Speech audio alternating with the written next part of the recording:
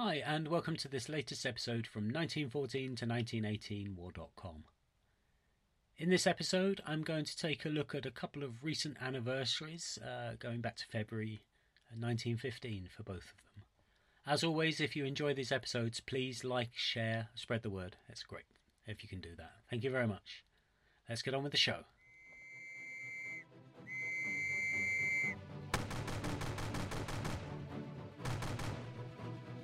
Everything you hold worthwhile is at stake.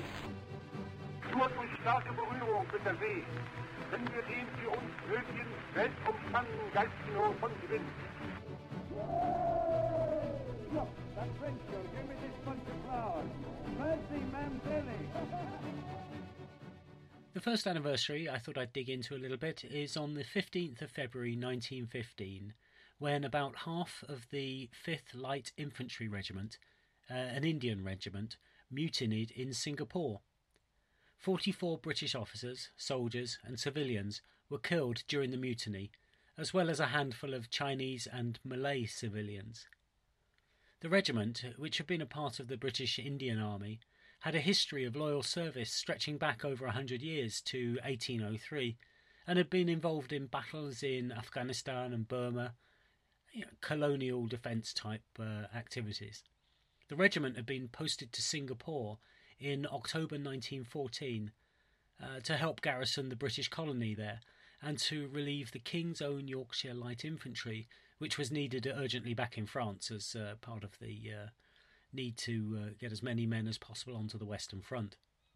As a part of their duties, they were guarding the sailors who'd been taken prisoner from the German ship Emden, which you may remember was one of the Kriegsmarine ships which was marauding around the trading routes of the British Empire at the beginning of the war. Unfortunately, the infantry regiment had suffered from poor British leadership and the existence of factions amongst the men. It was believed that the influence of Indian independence propaganda also helped to depress morale. On the 27th of January 1915, the regiment were told that they would be transferring to Hong Kong, but unfortunately, rumours spread that they were in fact being sent to fight the Turks. This may have presented a problem for the Sepoys of the regiment, who were Muslims and may not have wanted to fight fellow Muslims. Sepoy is a word, a northern Indian word for a warrior, and that's what they were generally known as. Mutiny broke out on the afternoon of the 15th. Some British officers were killed, and the Sepoys helped themselves to ammunition. Dividing their force, one group attacked the commanding officer's quarters, while another went to free the German sailors.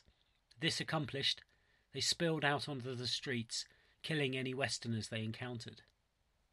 The authorities were quite slow to respond, mainly due to it still being part of the Chinese New Year holiday, but they were able to round up a scratch multinational force of sailors, local police and the Singapore Volunteer Corps to mop up the mutineers over the course of the next 10 days. Following a court of inquiry, 47 of the mutineers were executed, while a further 165 men were sentenced to transportation or imprisonment. The executions were public executions, and there was a huge turnout of people to watch the grisly spectacle. I guess in those days of empire, hearts and minds were less of an issue.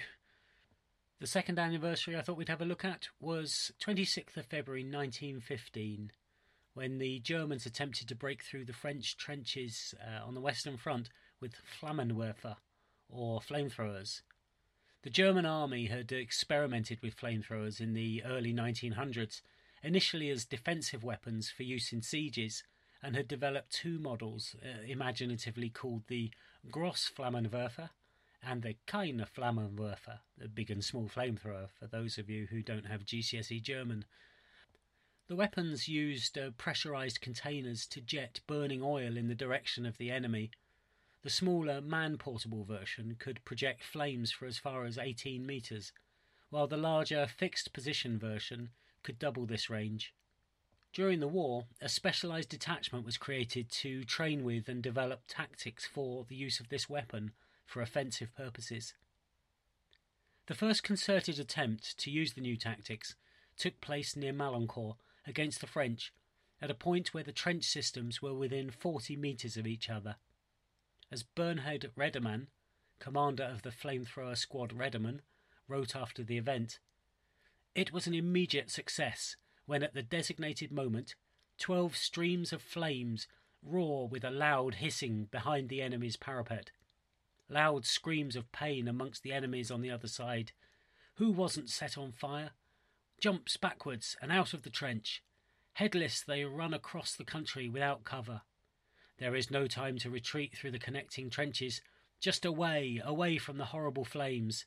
They leave all behind, even their rifles. Unconcerned about the fire from the machine guns of our infantry, they run across the open field. This is by far not as bad as the cruel death by burning." The prisoners had all been completely confused. An officer amongst them said, "C'était l'enfer." This was hell.